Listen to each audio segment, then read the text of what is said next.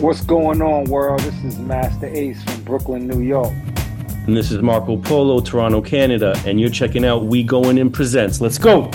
So, welcome to We Going In Presents, joined by the legendary Master Ace. Ace, I always appreciate the fact that you make time for We Going In Presents and to have conversations. So, first off, just thank you so much in this busy time of promoting Richmond Hill that you made time to talk. I really do appreciate that. Nah, not a problem at all, man. Looking forward to the conversation. Man, so first off, too, just Richmond Hill, congratulations on such an incredible project. So far, when you look at the response, what's going through your mind reading social media, talking to fans, just hearing what folks are thinking and how they're processing Richmond Hill? Man, it's overwhelming. People like this album. I never go into a project with any expectations or assumptions. I just go in and do the music that feels good to me. We do the music that feels good to us, and we hope that the people like it. But the response has really been pretty overwhelming. And the amount of different songs that people are citing as their favorites is a good sign when you have people when you have four, five, six, even seven different songs that people are saying is their favorite. That means that you put something pretty good together. So I'm glad that it's resonating with the fans. It's also resonating with some of our contemporaries because I've been getting feedback from a lot of artists, a lot of producers, friends of mine that I've known for years who've never sent me a comment about a project that I put out that are reaching out to me with comments and with feedback and with their favorite songs. So that's a plus. That's a bonus. That's amazing. When you think about those favorites, are you ever surprised by the favorites that fans identify? And do you have a personal favorite off Richmond Hill? I have a couple, man. It never surprises me the fans, the different songs. It's such a wide spectrum of favorite songs. Like I think I want to say at least every song has been mentioned by one fan or another that they felt like that was their favorite or that they liked the most. Um, the one that surprised me the most was Connections, because I really thought that song was going to go over most people's heads. What I was doing on that song, I felt like even when I did it, I was like, this is probably not going to be on the album because it's just people going to be like, what's happening right now? Because I actually played it for my wife. I played it for a couple of friends of mine who rap to see if they got it, and they were like, I don't get it, and I was like, all right, that's fine, So it was if anything, it was going to be one of those personal kind of pleasures that I'm just gonna do this for me. If nobody else gets it, it'll just be for me. But people are like giving me feedback, not just fans, but people who I respect, who are producers and writers and MCs that are like, "Yo, I like what you did on that song." I'm like, "You got that?" They were like, "Duh, yeah, I got that." Like, come on. So that's pretty cool. That makes it more rewarding when you do something as a writer that's a little bit outside of the norm, outside of the box, and people respond to it and have a reaction to it. That makes it that much better. And I feel like you're an artist because you're such an intricate writer with incredible storytelling tracks and wordplay that fans listen to your music differently than they might listen to others. Like they listen at a deeper level. Like I feel like someone like Jay-Z always got this respect where fans are finding meanings that maybe Jay didn't even intend to have in his music because of how much they're listening and Yeah, sometimes even over analyzing. Like what does it mean to you to have fans listening to your music that close to and really analyzing and understanding it and taking the time and not just saying listening one time through like what happens with a lot of projects and saying, oh, it's a cool project, like what else is out there, but really you're like a repeat rewind type of MC for sure. I love that, man. It makes it worthwhile. It means that whatever those extra hours that you decided to put together this concept or this song or these lyrics or this rhyme scheme, it was worthwhile. People heard it, understood it, got it, and gave you feedback about it. That doesn't happen in all cases. So I love the fact that people are willing to listen beyond the radio hit or whatever that popular single is that they're listening to the album because that's what this is. This is an album. This isn't just a collection of songs. Yes. And what was that process like when you're thinking about, because Marco's always giving you credit for like, Ace is the MC, he's the mastermind behind putting all this together. Like, what's that process like when you're thinking about like we're starting this album and by the end of it we're gonna have this amazing narrative and collection of songs that really like weave together really nicely. Like how do you make that happen? Uh, Most of those ideas and thoughts come to me at 3, 4, 5 in the morning. I'm laying in bed and I'm thinking about the album and the songs and what it is that I want to say within the skits or the narrative of the album. And when I start thinking of stuff, I grab my phone, I open up a memo, and I start typing ideas and thoughts, and even parts of dialogue that the persons are going to say, and I just write it in my phone, and then I come back to it later in the day, or sometimes it's a couple days later, a week later. I come back to it and I read what I wrote at 4 in the morning, and I'm like, I don't know what the hell I wrote here, or oh, this is dope. I forgot that I wrote this or thought of this, but now I'm glad I wrote it down because now I can translate it and create this narrative or this storyline. Um, yeah, those things come to me when I'm not trying to think about them. If you give me a pen and paper and go, here, come up with some skits, it's not going to be the same as if it when it just comes organically in the middle of the night. That's when I get my best ideas. That's amazing. And what do you think it is about you as an MC that allows you to really bring your stories to life? Like you've gotten a lot of credit from so many different artists, including Eminem, about just your storytelling ability and just being able to really make people feel the stories where it just goes beyond like, oh, this is the story track on the album to like people can really feel it. Like and there's a difference between this is a story or this is a Master Ace story. Like, how do you craft those narratives and really bring stories to life? I feel like I've always, as a young kid, had that in me to tell because I was an avid reader when I was young. So I loved books that were very descriptive and in a way that when I read the words, I could picture exactly what the author was trying to describe. And so, from those times as a young writer, anytime I wrote anything, I always tried to make it super descriptive. I wanted you to be able to not just imagine, but to see it, to smell it, to sense what was happening in that room or what the feeling was in that room. And so I would always try to be as descriptive as possible. And that just carried over to music eventually. Because I took a lot of creative writing courses in college. I had a lot of interest in that. When I was in high school, AP English, like I was that kid. So I was very much into writing, and I really believe that I'm a writer at heart. It's not even so much a rapper at heart, but it's a writer at heart. And so the writing comes really naturally to me. And I feel really, it's my happy place when I can write stories and create stories.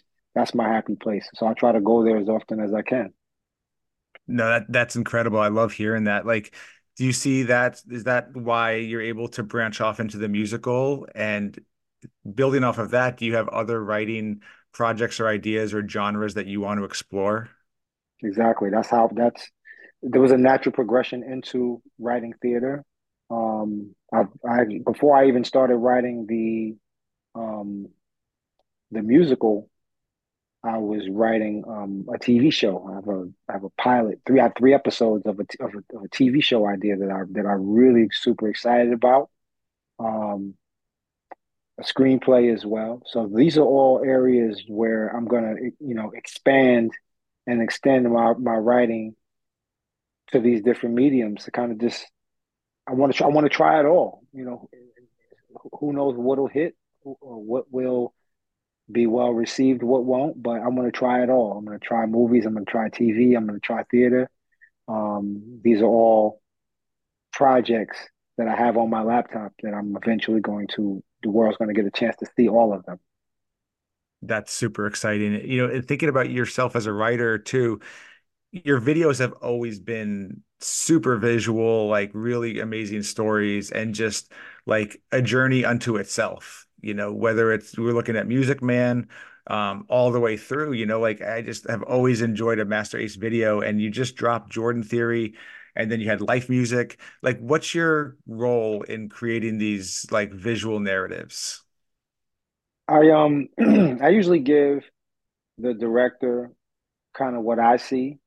But I do try to trust these directors because like Paris, for example, Paris Stewart, who did the Life music video, he also did the Brooklyn video for the first album. Um, he's just a phenomenal director, and so for somebody like him who has his own vision, um, I trust him that much where I come in and just do the performance parts, and we have a basic conversation about what the song is about. I'll give him what I kind of see or envision it being, and from there he just goes out and he shoots the whole entire rest of the video. And with the Life music video with the guy jogging and everything like that was totally him.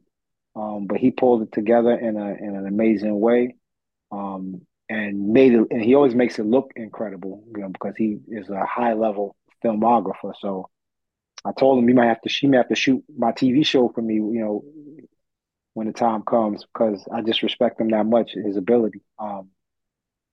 But like even with the Jordan Theory, shout out to my guy Anders. He was the one who told us about this green screen video idea, with this shoebox with the world inside the shoebox, and everything that he was describing I couldn't picture.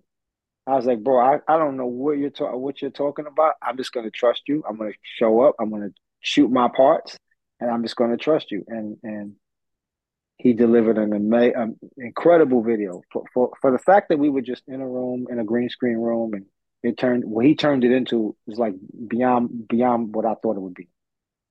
I mean, the Amazing. the whole museum was incredible. Like that, Yeah, like the visuals there, and that was all green screen. all green screen. Wow. No, that was absolutely incredible. What inspired Jordan Theory, which is, such an incredible song, looking at childhood and adulthood and materialism and everything. Like what inspired that? Um, that's one of the joints I wrote in Barbados. The beat kind of sent me in a particular direction. Um, and I had the hook first, but I didn't know what I was talking about. I just something was just saying, no. That cadence came to me before the rhymes came to me.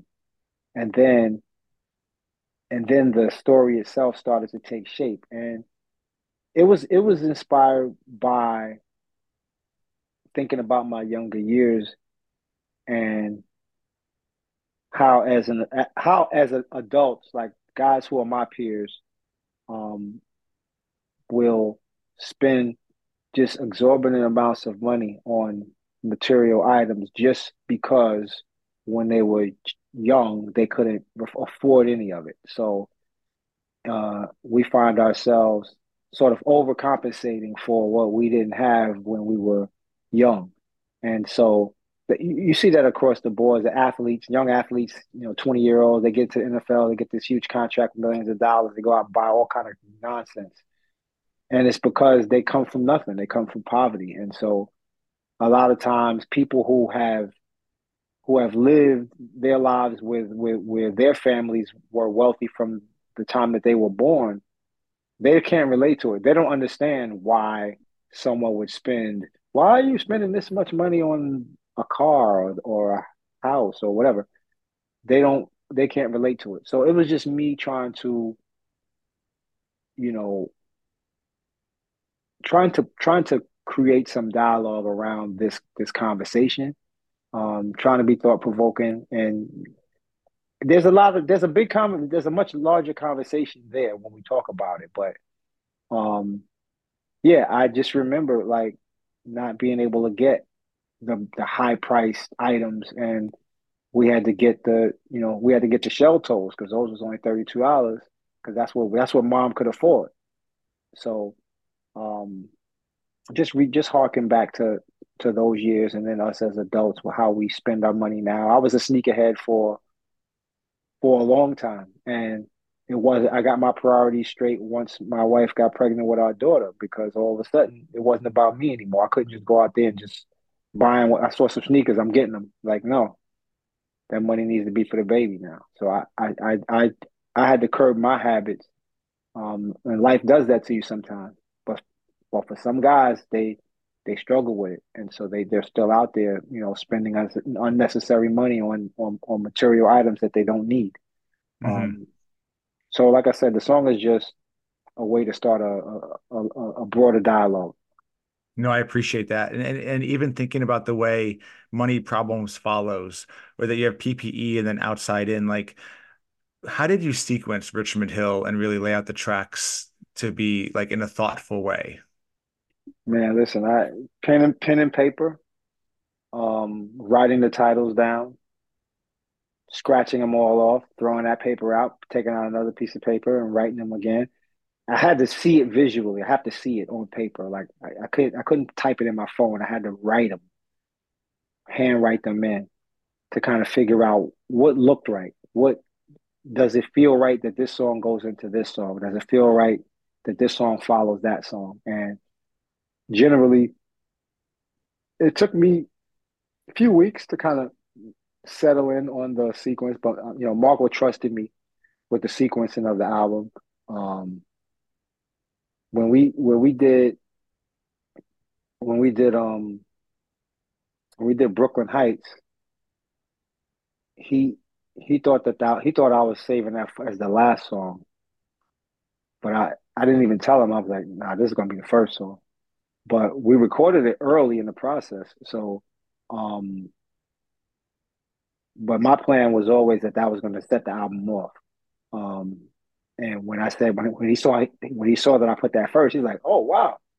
I'm like, "Yeah, this is the right tone setter for the album." And the same case with the first album in 2018, the Brooklyn Story album. Same thing with that intro. Um, so Kings, same exact thing. He thought Kings was going to be the final song on the album, and I made it the first song. But he trusts me, man. He trusts me to kind of come up with the right sequences. And he really doesn't even he doesn't even like really push back. Like he's like, okay, that's the sequence. Let's do it. Like you guys have that trust built up. Yeah, yeah. It comes from years of working together. We Marco started. Marco went on a road with us starting back in I want to say 2007 was the first Mm, tour that he did with us. Um, and he went out him and Torre were the opening act for my group EMC. mm. And we did a tour in Canada before that as well with Marco. Torre was on that tour as well. Um, but it was 2006, 2007 was our first kind of times going out together and feeling each other out. And that's when we got to know each other from since then. We've been I don't know how many times we've been overseas together. Lost No, count. that's amazing. And when you think about, you shout out Biz Markie on Brooklyn Heights, what do you want fans to remember about Biz and his legacy? Just that he was one of the greats, one of the great song makers, one of the great hip hop personalities. His contribution to the culture is undeniable.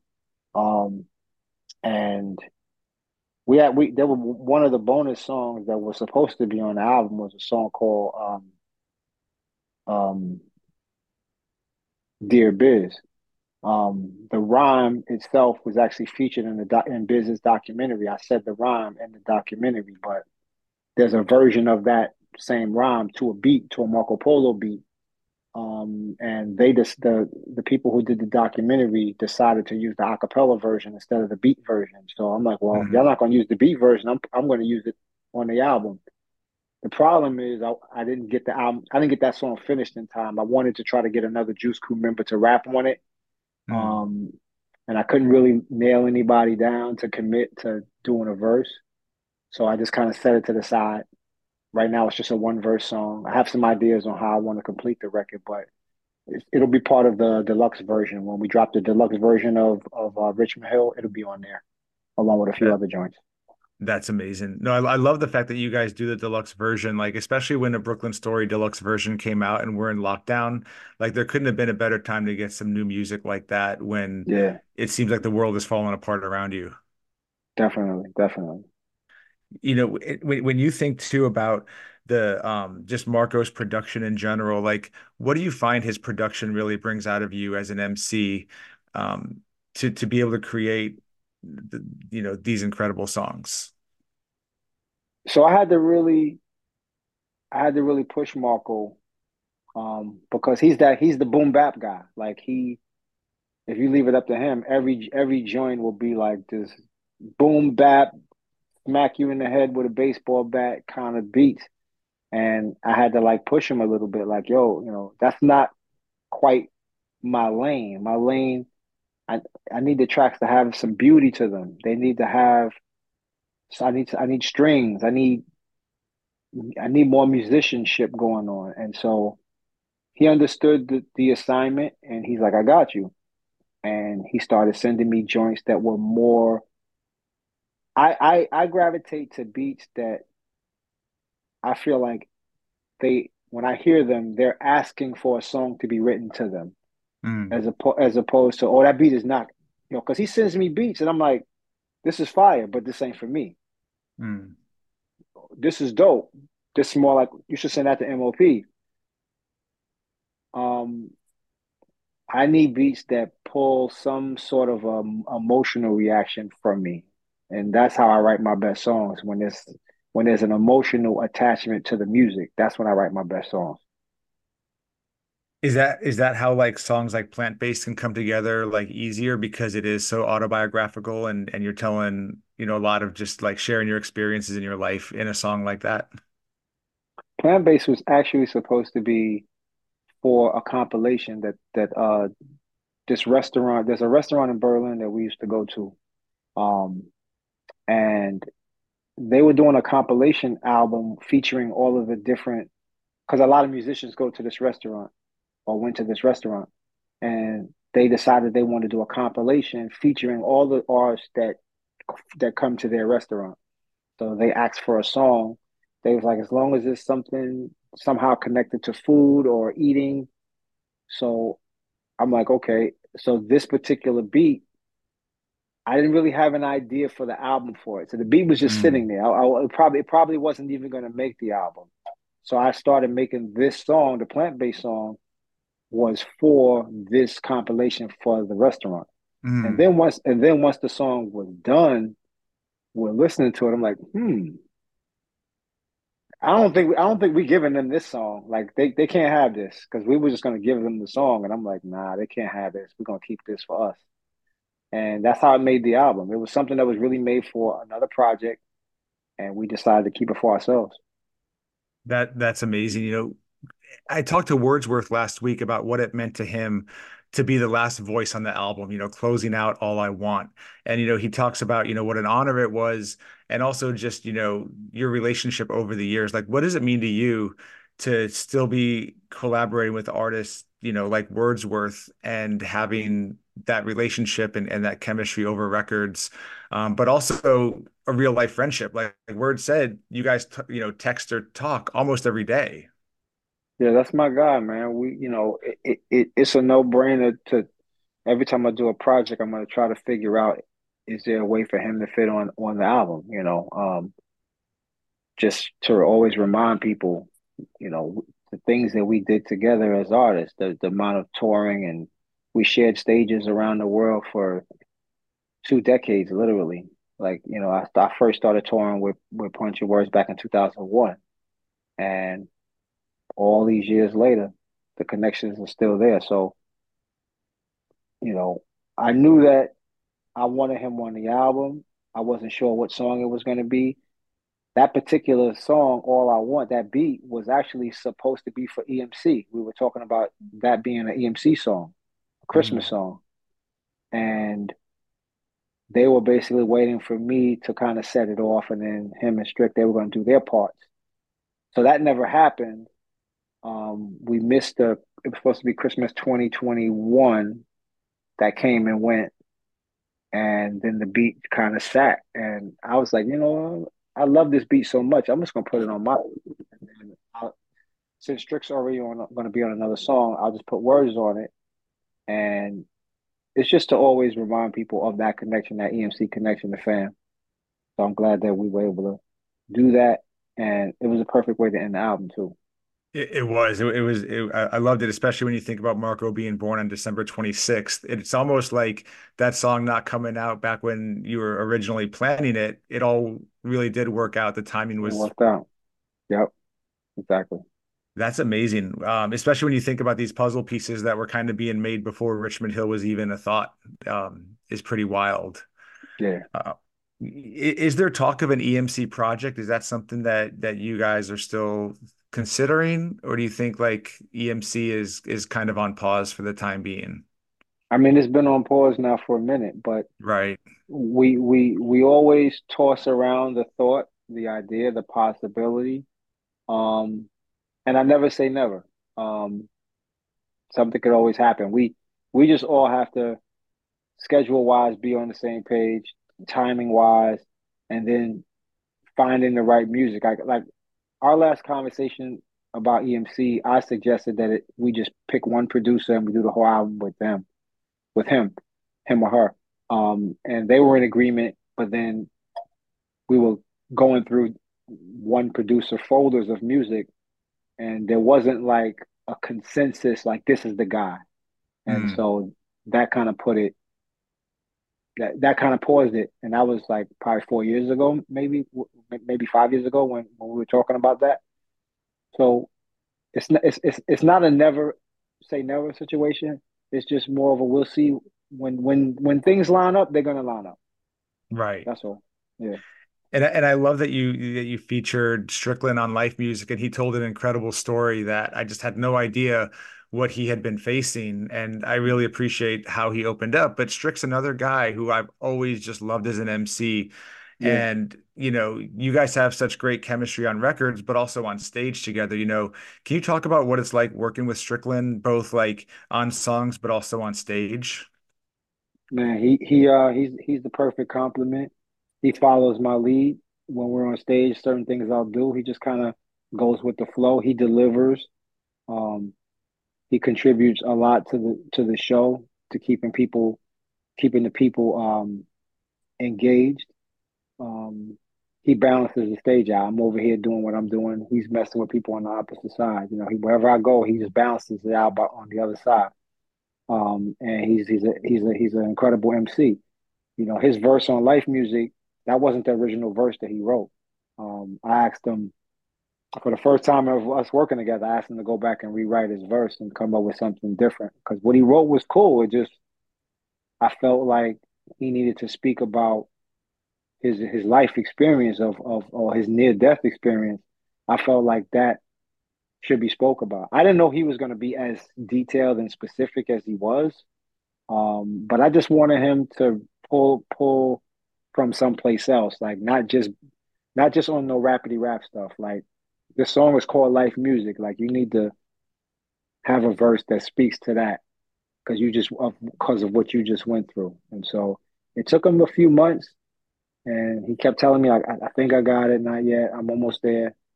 I know it was tough for him, but I'm glad. I think he's glad that he did it. I think he's glad that he delivered that verse the way that he did. That's amazing. Um, Poison Pen called you, that said that you're secretly a lot of people's template in how they structure their songs. And then on Drink Champs, Method Man said how Music Man inspired Method Man, with the whole man, the way he said man like that. Did you always feel like Music Man? Did you see the direct line from Music Man to Method Man, or is that like a new learning for you and Meth said that on the podcast? That was new to me. When I heard when I heard him say that, that was new information. I had heard him say in interviews before that there was one of my songs that he had wrote one of his songs to. I think it might have been Bring the Pain. He's like, I wrote that whole thing to a Master Ace beat, but he never said what beat it was. Mm. So I never knew. And then, um, I mean, we were all in some way, shape, or form, we were all around each other in those days, the 90s, man. Everybody was, you know, RZA was working in the same studio when he did the first Wu-Tang album. He was literally in the same studio that I was working in, like Firehouse. And so we would see each other coming past each other coming in, going, I'm leaving, he's coming in. Um, so people people over time, careers go different directions. People some elevate, some descend. But when you look back in time, you realize like, man, we were all kind of on the same playing field at a certain point, and we were all around each other in some way at a certain point. So everybody was accessible in those days. You could just pick up the phone and, yo, RZA, call Meth for me, and I want to talk to Meth. Like the accessibility is different now because there's different levels of fame, different levels of success. But we can all appreciate the fact that we were all in those days, we were all dressing the same, trying to make a way in this game, trying to figure out where we fit in, trying to come up with a hit record, trying to, be that next hot dude. Like everybody was all on the same playing field. And, it worked out better for some, not as good for others. But we were all there together. That's really cool. I mean, and when we look at today, um, you know, in the past, artists might not have always been comfortable saying, "Hey, you inspired me to do this." And today, I think a lot of artists are much more open and candid about giving flowers, which is like a term that's become much more normalized. You know, what does it mean to you when you get those flowers today? Whether it's, be like, "Hey, your music inspired this music," or just artists shouting you out, in podcast interviews and things of that nature. Like, because I'm sure you don't hear all the love you get because it'd be impossible to keep up with everything. But like when it does trickle back to you, what does it mean to you?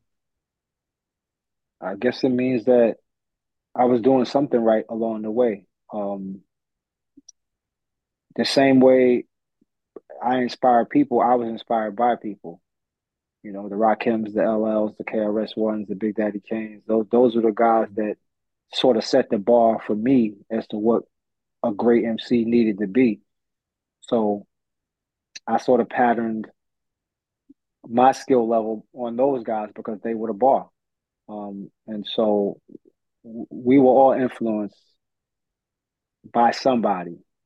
Nobody woke up in a vacuum and just came up with these incredible rhyme schemes that nobody ever heard before. It all came from somewhere. It was all inspired by something. So that's, what I can say about that is it's great, but just know that the same way I inspire people, people inspire me. That's amazing. How has your cycling been going too? I appreciate the shout out, to the Cannondale on the album. How has that, been going lately, especially when you look at how busy you are with everything Richmond Hill related? This past summer has been my slowest year in the past 3 years. I started cycling in 2020. Um, and this past summer was my slowest summer in the last three because I got busy. It was a lot going on. Shows, traveling, getting our daughter ready for college. Like there was a lot of stuff happening, and every weekend there was something happening, and I was missing all these rides. Um, but the spring is coming; it's around the corner. Although I'll be in Europe in May and June, um, I'll try. I'm gonna do my best to get in some good rides this summer if time permits. Believe me, I love riding, and as long as there's a window, a Saturday, a Sunday, a Friday evening where there's nothing going on and I can just throw in some gear, take my bike and go out and do 15, 20 miles, I'm gonna do it. Um, and hopefully my man Marco moves to Jersey. Then I have somebody to ride with because a lot of guys I ride with, they're advanced riders now. Like they go at a pace that I can't really keep up with because I haven't been riding. So I'm always in the back, and that's no fun because you technically riding by yourself because these guys are gone. You see them for the first 5 minutes of the ride, and then they take off, and then you done. So try to find people that I can ride with that are my speed, my pace, um, and I'll probably try to come up with just a group of guys that are on my level and ride with them. But I'm gonna keep riding That's amazing. And congrats too to your daughter starting college.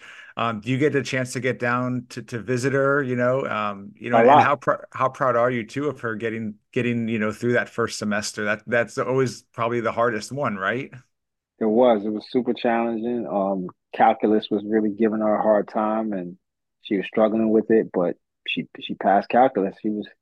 It's the first C she ever got that she was like, I'll take it. Like Yeah. she was happy with it. Um, Not super proud. We see her a lot because she's just in Philly. It's not far.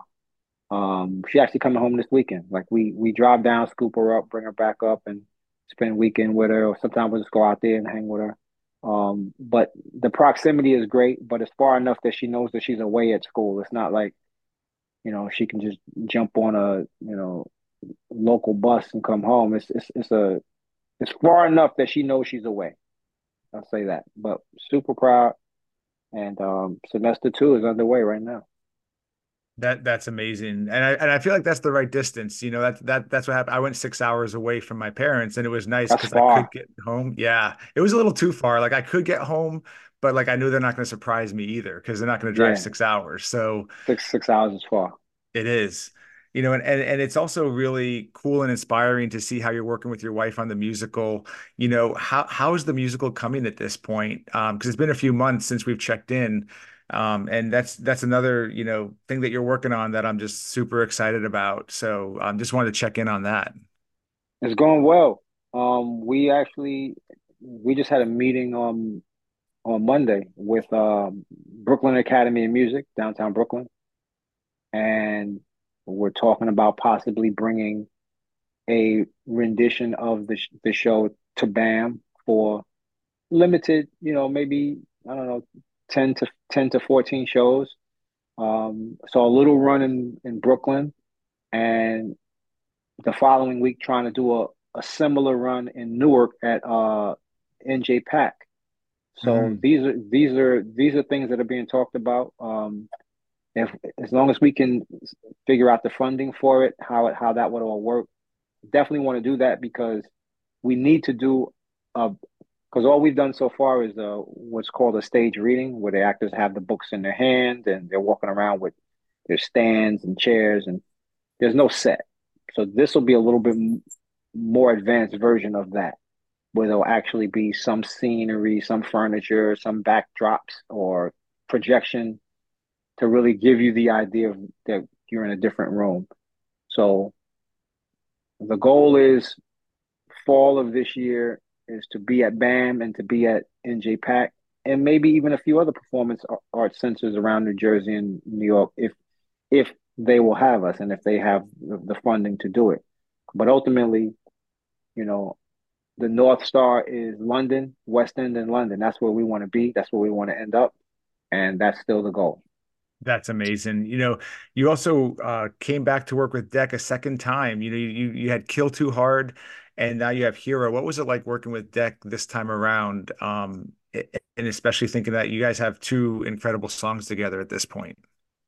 It's always when people say work together, that's always like a misnomer because in a lot of these cases, most of these cases, we're not in the room together. Mm, Like Marco said, Deck, he sent the beat out to him. The, the next evening, we had the verse. mm. So there wasn't. It's not like we were in the room and we were watching him write his verse. Like we sent him the beat, and the verse came the next day. So it's a little,